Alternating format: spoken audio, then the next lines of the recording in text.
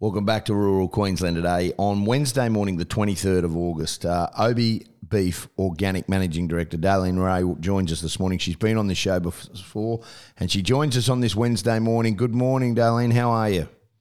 Good morning, Ben. Great to be with you. Yeah, same. Obviously, lots going on and the organic beef industry has never been at a more exciting time, but there is always some challenges.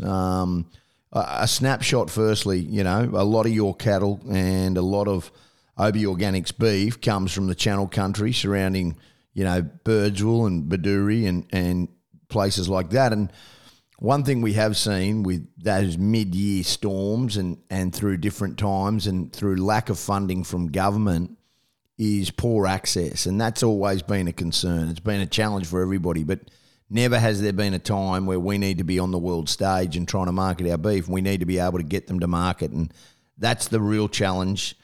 Transforming it, it shouldn't be on the grower. It needs to come from some help from the government. Yeah, it certainly does. Millions and tens of millions or hundreds of millions of export dollars for Queensland comes from the Channel Country in the form of livestock in terms of box beef, but also resources. And we've been asking the Queensland government for many years, and I guess we're getting louder now, to make more of an investment in the roads that move our commodities out of Western Queensland and to the world. Well, the problem is that they want this tourism business, and you can talk about the Big Red Bash, and you can talk about all these things, Birdsville races. They want all these people to go there. You can't have all that traffic on there. There's a business that's got to be run as well, and that's just one part of it. But you talk about Western Queensland, you talk about, go as high, out past Longreach, all down through there. There is a lot of work that needs to be done on roads. Now, you're right about it. I thought we were getting somewhere. I genuinely did. I thought there was some funding in the budget. There had been some talk, even with the highway between Boulia and across to Western Australia. But since the last 12 months, it's completely been pulled. And there must be some frustration coming from your end. I can only imagine how the producers are, but they want all this tourism dollar and they're happy to get everybody out there from all around Australia, which is great, but they're not looking up to the people that, provide the beef for the nation and it just makes no sense at all. Well, I think that's one perspective. I guess the other perspective is that we, as an industry, need to build a better case to government to move dollars around so that it's spent on very, very remote roads. And we're building a case off the back of a Queensland government inquiry into a very specific road. So it's a road a couple of roads between Windora and Birdsville and Baduri. And they're in far, far southwest Queensland, 1,600 kilometres west of Brisbane. And you might say, why should the Queensland government invest in this road over other roads that need investment in? What we're saying is it's not only the beef industry and the resources industry that use these roads, it's tourism as well. And there's some really interesting facts that have been presented to the Queensland government inquiry last week, actually, in Birdsville, showing that the tourism nights for tourists travelling to both the Big Red Bash and the Birdsville races is more than the Magic Millions on the Gold Coast. It's quite incredible. So the Queensland government and businesses throughout Queensland are earning more money from tourists that attend the Birdsville races and the Big Red Bash than they do from tourists attending the Magic Millions. So why won't they put money into that? Like, if that's the case, why are you guys not getting the access? I mean, you want the access so you can get the beef out. So I know you're talking about in greater, but is that a real distinct possibility? Can they see that? Well, I think one of the challenges is this particular road that I'm talking about has 185 kilometres of dirt. And when there are decision makers deciding where to invest money and when to invest money, we don't expect to get $90 million to bitumen 185 kilometres of road. But I think what we need to start with is overtaking lanes, and that might come at a cost of $5 or $10 million.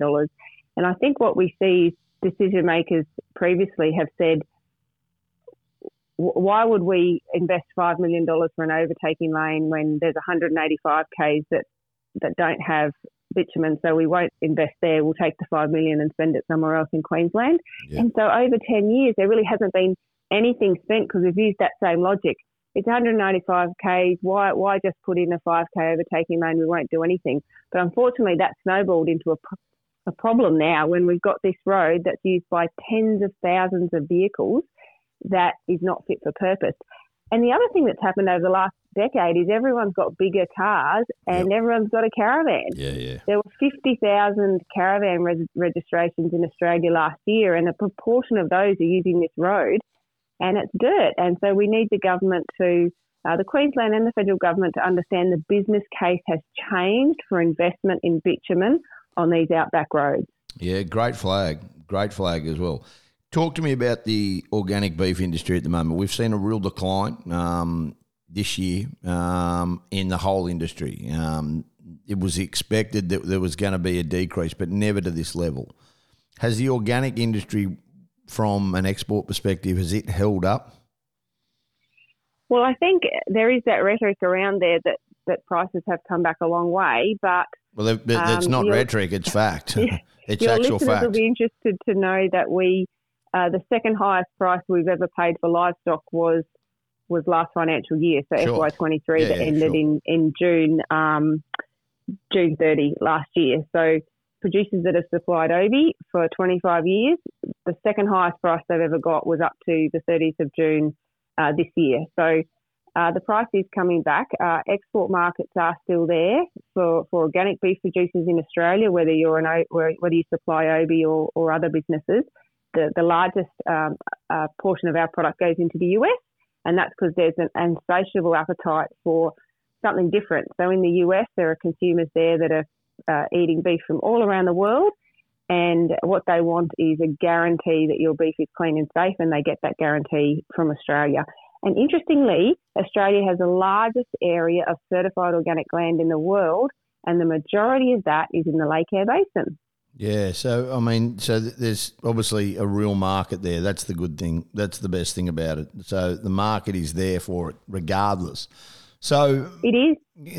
It was always one of these things that, people were like, well, it's very difficult to become organic and it's very hard. But it's got simpler. You guys have made it not simpler. You still have to go through procedures, but the misconception that it was so difficult to get organic status, that's just not the case. Well, 25 years ago, organic beef didn't exist, and OBE was the first business in the world that really exported organic beef. So for a producer that doesn't use many inputs, so they're not dipping their livestock, they're not using certain types of vaccines, they're not fertilising their paddocks, it's pretty simple for them to go organic. For producers that have had a heavy chemical burden, it's a little bit more difficult for them. For producers that are managing diseases in their herd, it's a bit more difficult for them to go organic. But certainly out in Western Queensland, where we have low rainfall,